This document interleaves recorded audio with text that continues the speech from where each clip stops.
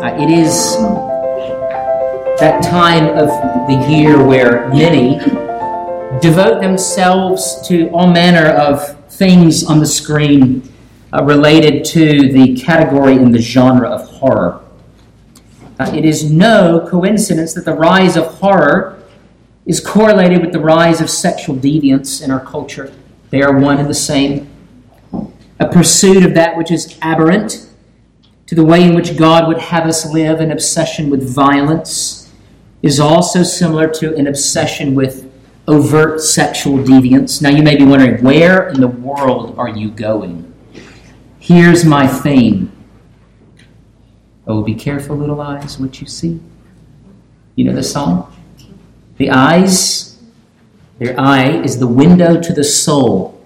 I've said it in this pulpit before, you become what you behold, or as I said it maybe even more crassly in my sermon notes, you are what you eat.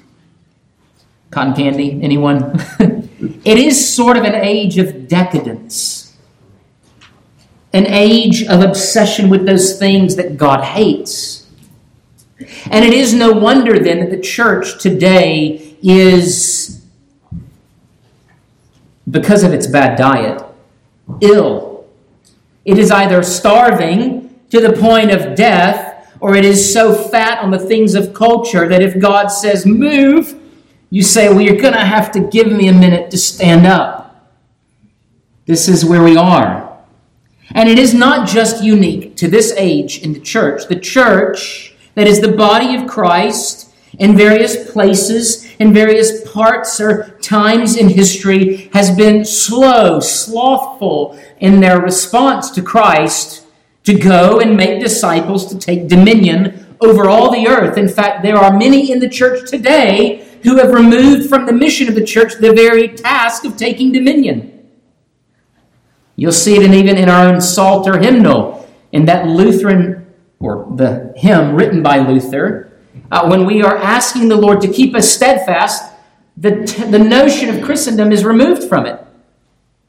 And as much disagreement as I have with that movement in Reformed circles, that movement that is often called two kingdoms or radical two kingdoms, what we are finding is the divorcing of the call to worship Christ as King, but don't try to implement the principle of Christ as King in the earth.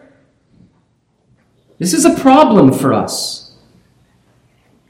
And I think a lot of it is because the church often responds not to what is seen and read and heard in the Scriptures, but to what is seen and read and heard in the newspapers. And we say to those outside the church, church, know your place. We say, okay, anything else? We are those who are called to take dominion. And what I hope we can see from Revelation chapter 1, verse 3, is that this blessed vision that John sees and then gives to us is that blessed vision that will cause us and enable us and carry us even through times where it does not seem as though the church is victorious, to that place of great victory in time and in space, according to the reality that Christ is upon the throne. And Christ does not sit upon a throne of a kingdom that is invisible on this earth, but is gaining greater weight and glory the closer we get to Christ's coming. Now, I understand if you disagree or do not agree with the conclusions that I reach in Scripture on these principles, and that's okay. I'm here to convince you otherwise. And to convince you of something that I do not believe to be wrong, but correct, and according to Scripture. And I want to cover this principle of blessedness, of joy, yes, even happiness, from this verse here, Revelation chapter 1, verse 3. In these two headings, I'm so used to having three headings, my body just reflexively held up three fingers. 2 fingers, 2 points. You are what you eat. And then secondly, blessings to the back teeth. You know what that means? Just full-on blessings. You are what you eat, blessings to the back teeth. Let's look at this first point. You are what you eat. Now, within the book of Revelation, there are 7 beatitudes that are found in this book. 7 blessings. This is the first. What does Scripture call blessed? And when we see the Scripture call something blessed, you know what you ought to do? The ears should perk up, and you should either listen or do or follow the things that come after the word blessed. What is the Scripture called blessed here? What is John saying as an opening, as a prologue to this letter? Blessed is the one who reads aloud the words. Well, over the span of the next several months, you're going to hear these things read aloud. I am blessed in reading them. You are blessed in hearing them. And then we are blessed in living in light of them. Now, this is true of all of Scripture. But it is especially true of the book of Revelation for the reasons I will hopefully put before you even this morning.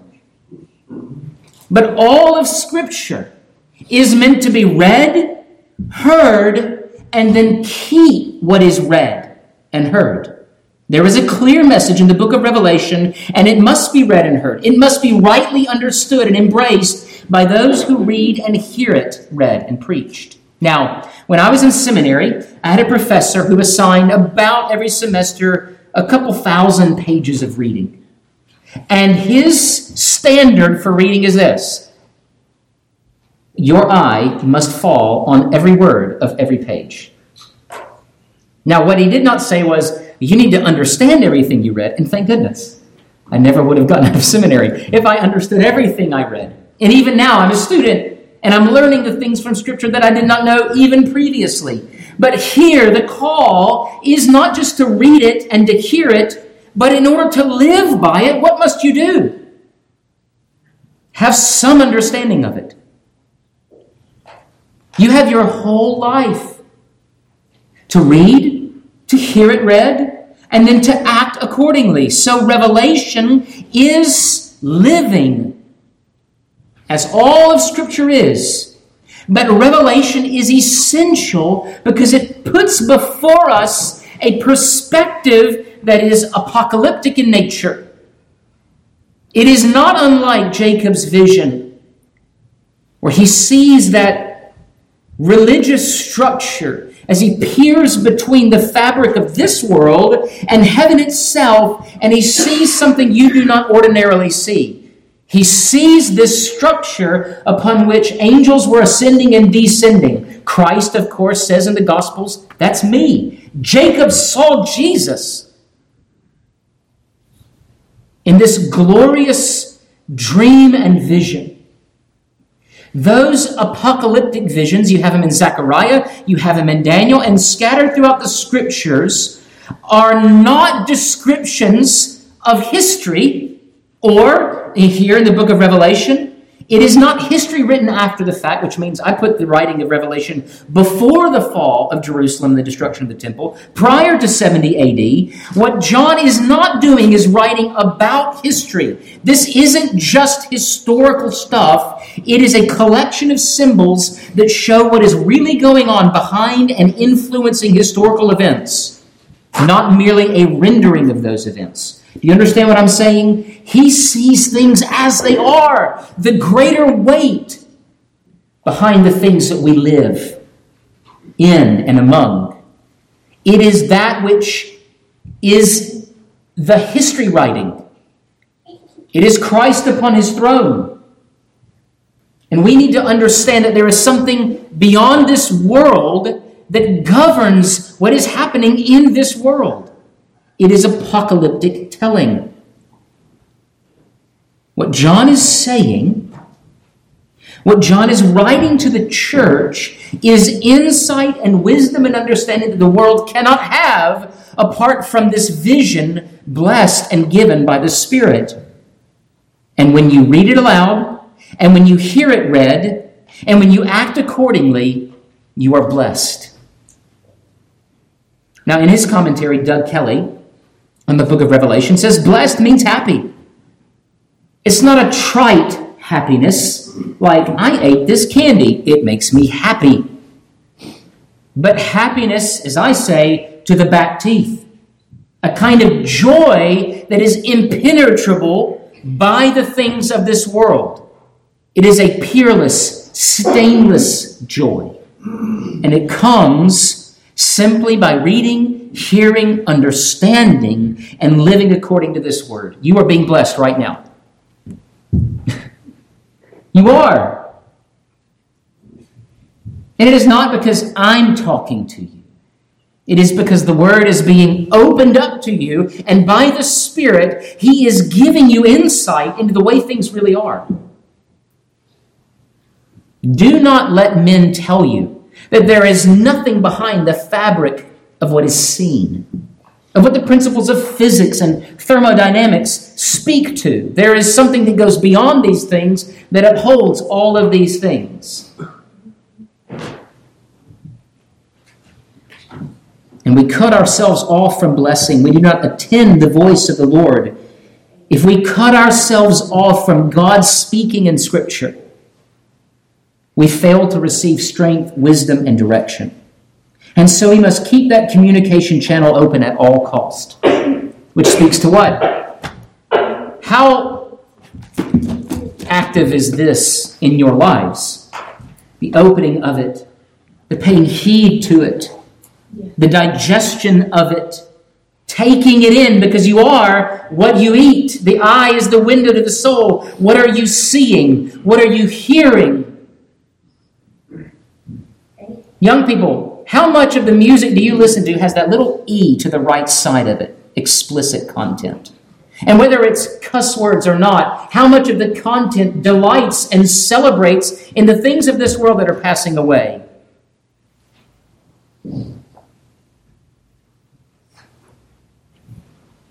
We often do not live according to it. And so there is not just the element of reading and hearing, but keeping and obeying. James says in chapter 1, verse 22, "But be doers of the word, and not hearers only, deceiving yourselves. For if anyone is a hearer of the word and not a doer, he is like a man observing his natural face in a mirror.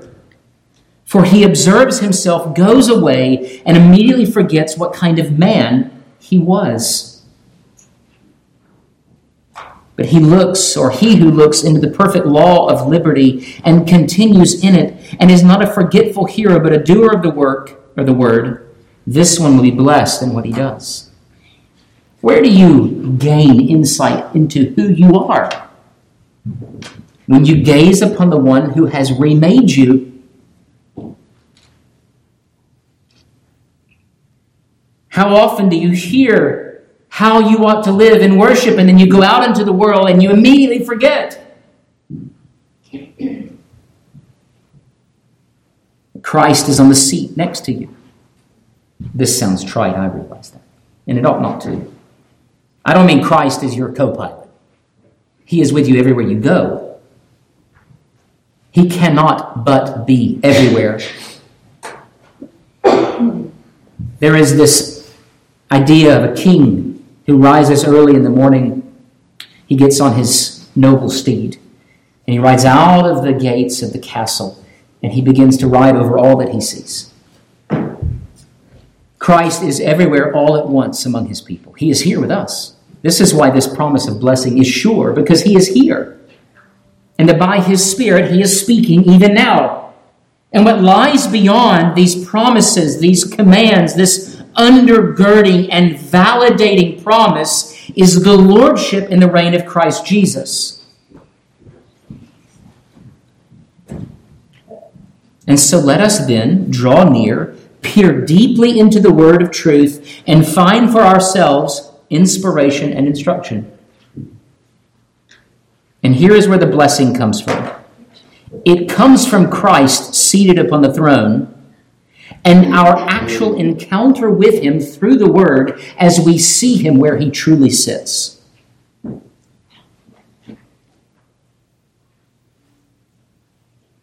This is what is happening here. This exchange, this dialogue in worship. We come before Christ in his throne room. We are to hear, to read, and find blessing. And why? Well, the reason is given. For the time is near. Now, John is writing to the first century church, and if you believe, as I do, that this book is written prior to the destruction of Jerusalem. What you have after Christ's ascension, prior to the influx of, or as the Gentiles are being brought into the church, is this question of what is a Jew and what is a true Jew. And there is this slow shift from the kingdom of Christ manifested among the nation of Israel to the kingdom of Christ manifested among every tribe, tongue, and nation. And the exclamation point, the hard stop on Old Testament Israel is the destruction of the temple in AD 70. But before that time, you have a group of people going, what is the kingdom going to look like? When will it come? How are we preparing? And this is why the book of Revelation is written. Because John is preparing this young church for a life of conquest. And yet here come the Caesars. Here comes that great nation of Rome. And what they are endeavoring to do is not just try to put Christ to death, Herod, but all of those who would honor Christ as Lord and not the Caesar in Rome. And so a time of great persecution is coming. What must you hear from Christ if this notion of his kingship is real? What must you see to be faithful? You must see the throne. You must be told that despite what you see, there is a reality that is greater in essence, that lies behind and governs and dictates everything that you see. Because if in the middle of your suffering, someone comes to you and says, don't worry, things will get better, you're going to ask this question, prove it. Show me that it will get better. And so what is John, being inspired and carried along by Christ through the Holy Spirit, this being sort of tour by an angel of the heavenly realm, what does John see? That which blesses us. Because the time is near, because Nero is coming, Nero would take Christians, he would dip them in hot oil, he would light them on fire, and he would use them at night to light his gardens. That's serious stuff. And the church in every age has experienced persecution. But the significance of Revelation is this: Christ is on the throne. We see this in the book of Job, don't we? When Satan comes to where? The throne of heaven and earth. And he pleads before God. And he says, there's a man named Job. And the only reason he's obedient is because you have given him a lot of stuff. In the same fashion, all are under Christ's rule, but even to a greater extent because Christ has come and he has defeated death and hell, and Satan has descended, and even now because the strong man is bound, Christ is running roughshod over the kingdom of darkness to the church. You need to know this. Jacob needed to see that he was called into a kingdom that was greater than Babel. A tower built by men that could not reach to the heavens, but God had in store for men a tower that could, which is in fact Christ himself, who brings heaven and earth together. And all of these apocalyptic visions, like even we have in the book of Daniel, give us courage and hope. And so the first century saints who were about to endure profound suffering needed to see Christ upon the throne, to understand that their suffering was not by accident or because the Satan had some sort of power, but that Satan was checked and that this suffering was by divine decree. And here is why. Because Christ says, I do not build my kingdom on earth as other men do. My kingdom is not of this earth. And the coming of Christ is through the twin experiences of death and resurrection. Suffering and conquest. And God has been, through time, taking his people through these sort of rehearsals of his own death and resurrection. This is what baptism is a picture of. Our being crucified, dying with Christ, and being raised in him. This is how we are made alive. We must die to sin, and we are raised in Christ Jesus. The reason why that is important is because even through the suffering of the saints, Christ's kingdom grows and is victorious. There is nothing that Satan can do to us that will ultimately thwart Christ's plan for the church. Remember what Christ says? The church is planted, it is built right by the gates of hell, but the gates of hell will not overcome her. That is our promise. Now, churches close, Christians are killed. But let's go back 2,000 years. There are more people in this room that were waiting for Christ's resurrection. And there are more people still to come. And the kingdom of Christ will continue to grow and to expand. And what will happen is Christ will show the world, and he will bear witness to all in heaven and on earth, I am the King. The call for us to do is what? Labor, wait, and to hold before ourselves at all times that vision that blesses us. In fact, turn to the book of Daniel, Daniel chapter 7. Daniel chapter 7, beginning in verse 13, he sees these visions. There are a number of visions in the book of Daniel.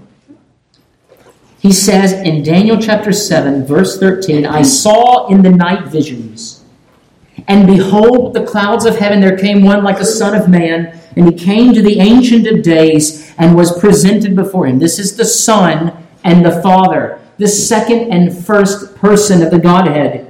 And to him, that is the Son, Christ Jesus, upon the occasion of his resurrection and ascension, and to him was given dominion and glory and a kingdom, that all peoples, nations, and languages should serve him. His dominion is an everlasting dominion, which shall not pass away, and his kingdom one that shall not be destroyed. Let's not over-spiritualize this prophecy. When the scripture says peoples, nations, and languages, it means peoples, nations, and languages. And it means that Christ's kingdom on earth will be greater than all the other kingdoms on earth. In a way that peoples, nations, and languages will witness and testify to.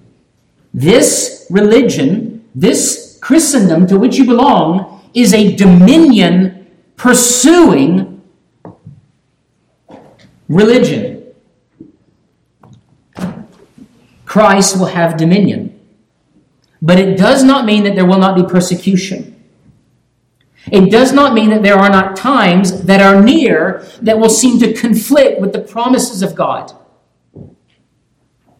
The 20th century, the church was filled with incredible persecution. And as much as Satan and his minions and those who serve him seek to stamp out and silence the voice of believers, they will not be victorious. They cannot be victorious. And the reason is, there are no contenders to the throne. Satan doesn't have his little throne over here, and Christ is on his throne. And man, who's it going to be? We're going to place some bets. Who's it going to be? All the money needs to be placed on Christ. All your stake, all your hope, all your longings should be placed upon Christ. Because, secondly, he's able to bless you to the back teeth. Now, when I say blessings to the back teeth, I mean all of it. Full, flowing, unmeasured, what no eye has seen, nor ear has heard, God has prepared for you. I don't know what it will be like on earth when the kingdom of Christ is greater than the kingdom of men, because I don't see that yet. Do you see that? But in some fashion, it is coming true. That what unites the church throughout the world is the Holy Spirit. And we must know where our blessings come from and where they lead. God has made us to be in dialogue with Him, to receive from Him the life-giving Word, and then to pray back to Him the words that He has given, and then to sow His Word into the world and watch it reap great blessing in the places where He has called us to live. All of this comes from His Word. It comes from being in the Spirit, dwelling in the presence of the Lord, connected to the Godhead, and strengthened by His presence. And many of us fail to apprehend, experience, and know living in the glorious light of the blessings of God because we don't listen. Our eyes are not fixed upon the right thing. Our ears are not listening to the right words. And we don't hear the decrees of the King because we're distracted by the blessings of men. And either those things are, do this and you will live. I think of Darius and Daniel and the sinister satraps who sought to steal the heart away from faithful Israelites. And that unrighteous edict, pay homage to the state, right? That's what they said. You have to worship, or if you're going to pray, you have to direct all your prayers to Darius. But this is what all men want, right? Have you ever seen and stepped into the homes of former communist families? I've been to China, and one picture you saw in almost every home was a picture of whom? Mao Zedong. Why? He's not particularly or wasn't particularly handsome, but you know what he was? He was watching. And that little picture wasn't there for adoration. What was that picture there for? The one thing that men can seem to pull out of other men, and that is what? Fear. Terror. He's watching. In the age of the Soviet state, there's a building called the Lubyanka. The Lubyanka was right across from a toy store. And the Lubyanka was one of those places where the KGB would come, and they would come into your building, and you could hear the elevator going up and down at night, and you're just lying in bed going, are they going to knock on my door? And sometimes they would pass. But they would take these people in trucks to the Lubyanka, and there they would execute them. Thousands of people. Why? To instill fear. Devotion. But is that devotion? Because as soon as that little group of people got a taste of liberty and freedom, what happened? I'm getting out of there. I don't want any more of this stuff. I'm going to take the picture of Lenin down. I'm taking the picture of Mao down. I'm taking it all down. So when Daniel was confronted with this opportunity to pray to Darius, you know what he did? He went into his house. He shut all the doors so nobody would see. He didn't want to offend anyone. No, what did he do? He went up to the second story, he opened the window, and he got down in a posture of prayer, and he prayed loudly and long. Why? Because Daniel had the dream. He had the visions. And even greater than this, Daniel's life was built upon this principle that men may rob, but God gives glorious blessing. Where does it come from? It comes from the throne. And where does it lead? It leads to glory. Christ is a suffering Messiah, but He is not suffering anymore. And this is what gives our suffering context. Because now He is on the throne. Our hope in the midst of suffering is not that we just look like Jesus, but that we also get the crown that Christ was given. There is a future beyond the suffering, and that is a crown. Blessing comes from the throne, and it leads us to the throne. Look at Revelation 7. Look at Revelation chapter 7. Beginning in verse 9. After this is another vision. I looked, and behold, a great multitude that no one could number, from every nation, from all tribes and peoples and languages, standing before the throne and before the Lamb, clothed in white robes, with palm branches in their hands, and crying out with a loud voice, "Salvation belongs to our God, who sits on the throne, and to the Lamb."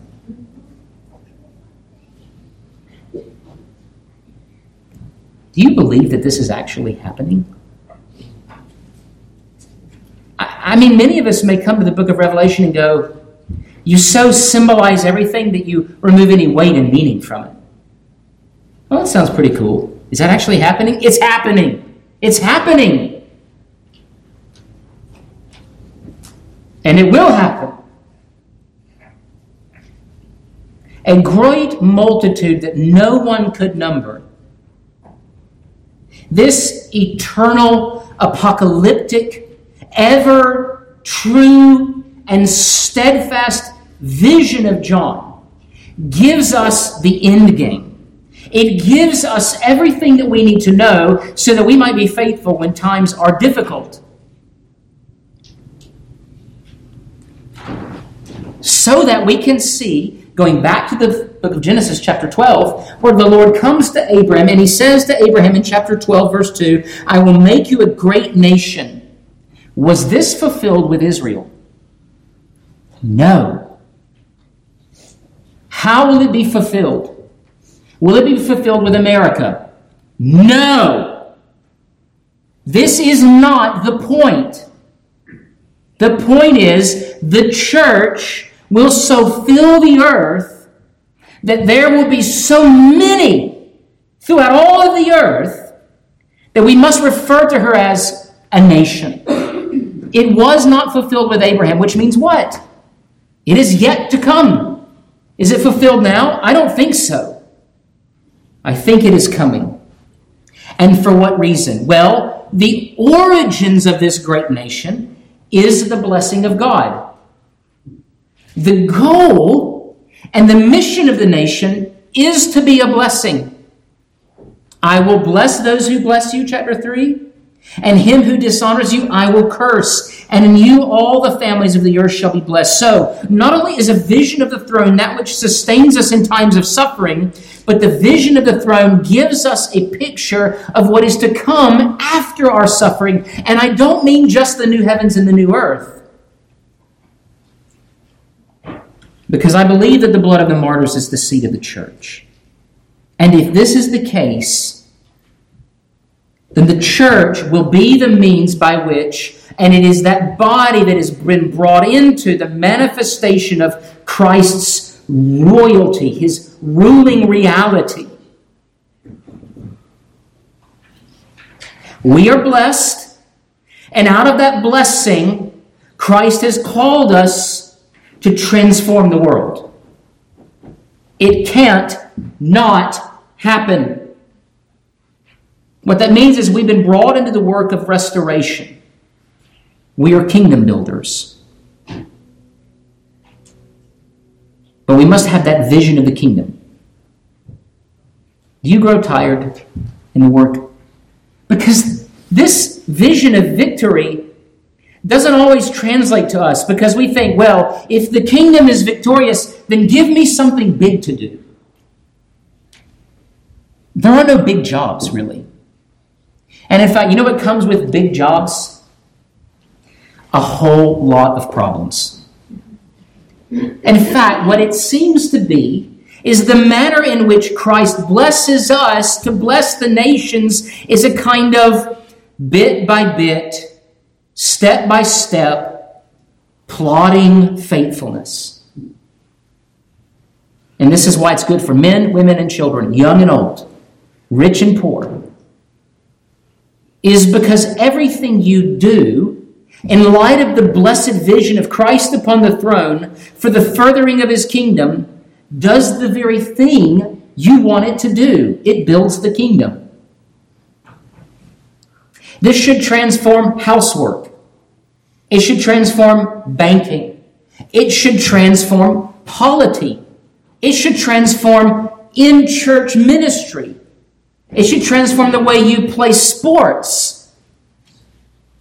how you live your life, the way you schedule your week. Every bit of this vision should transform every part of your life. Because Christ says what? It begins like a little mustard seed, like a little trickle coming out from the foot of the door of the temple. And though it begins small, though it has humble beginnings, it soon becomes the greatest tree in the garden. It becomes a river that you can't walk through, by which the trees grow that bear fruit that is for the healing of the nations. And wherever we are in the history of Christ's rule on earth and when he's coming again doesn't matter. What matters is that while we are here, we behold him as he is, we are blessed by him according to the terms that he has given, and we move forward with the promise that we will be victorious. And this is the blessing of our ground and our hope. It is the fullness of the kingdom of God on earth. And I'm going to put a fine point on it. And I want to do it in two ways. I want to do so when we look at Romans chapter 11. How long? Because I can keep going. This is what I mean. When you choose one verse, you end up talking longer than you do if you choose 30 verses. In Romans chapter 11, this is oftentimes a difficult passage for us to translate or understand.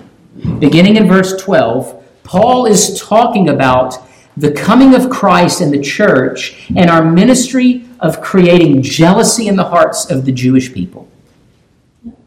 And there will come a time in the church where there will be a massive response by the old covenant people to the new covenant, New Testament church.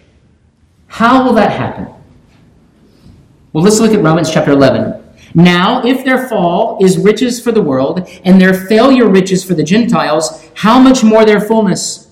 For I speak to you Gentiles, so he's addressing the Gentile church, inasmuch as I am an apostle to the Gentiles, I magnify my ministry. If by any means I may provoke to jealousy those who are my flesh, and save some of them. For if their being cast away is the reconciling of the world, what will their acceptance be but life from the dead? For if the first fruit is holy, the lump is also holy. And if the root is holy, so are the branches. How are you provoked to jealousy? Of any type at this point. I just want to build on this idea. I remember I built a fire pit. And I pulled some stones out of the creek next to our house. And basically what I did is I just dug a little sort of shallow hole in the dirt and I put rocks around it.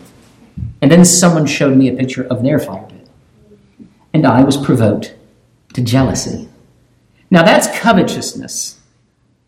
What does jealousy here look like? We have been given a kingdom.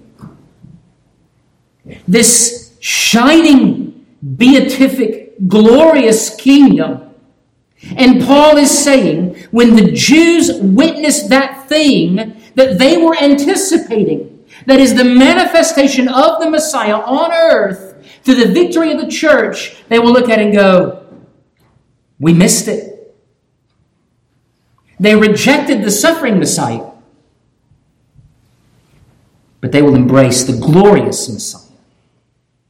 Are we giving the world something to be jealous of? That's the question. And the more we behold Christ, the more we eat his word and labor here on earth, what we are doing is building a kingdom that the world looks at and goes, oh, I want to be part of that.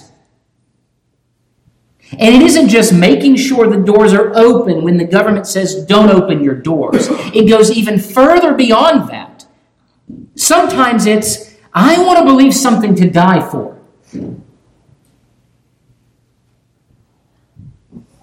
This is one of the fine points that I want to put on this. We ought to labor to make the Jews jealous.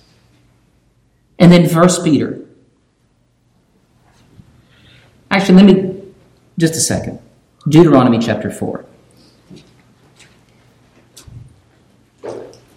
Deuteronomy chapter 4, verse 6. This is sort of the final point that I want to make here. Therefore, be careful to observe them. This is the law. For this is your wisdom and your understanding in the sight of the peoples, who will hear all these statutes and say, here it is, surely this great nation is a wise and understanding people. For what great nation is there that has God so near to it, as the Lord our God is to us, for whatever reason we may call upon him? That's how we make the world jealous. God is near them. How is God made near to us? We dwell upon his word. We dwell in his presence. This is the goal. This is how Christ builds a great nation. And then also 1 Peter chapter 3. You know this passage. 1 Peter chapter 3, beginning in verse 13. And who is he who will harm you if you become followers of what is good?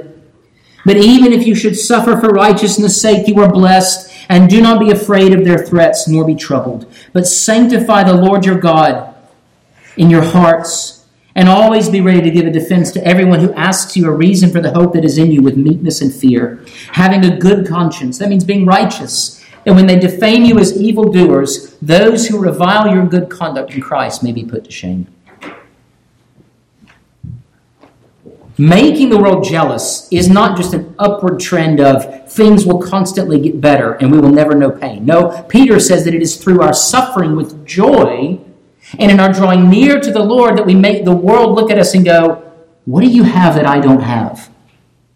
And I will say it right now, here in our socio-political, cultural context, there are going to be a lot of people who are living in fear. They're going to look at you and they're going to say either two things. You're crazy, you're a threat, or how do you do it? How can you not be afraid? And what do you say? Because I've seen Christ on his throne. What else is there? You cannot say, because I'm impervious to disease. No! Even if our flesh and our hearts may fail, Christ is our portion forever. Because Christ is on the throne. And to live is Christ, and to die is more Christ. So, saints of the Most High God, behold your triumphant Redeemer. Peer faithfully into the content of John's visions. Embrace the glorious call as a blessed recipient, and go spread the word of Christ's glory abroad. Build by the Spirit, and with your faithful labors, a kingdom that will never end, that can stand all threats and enemies against it. And though men may rail against you, Christ is on the throne. Let's pray.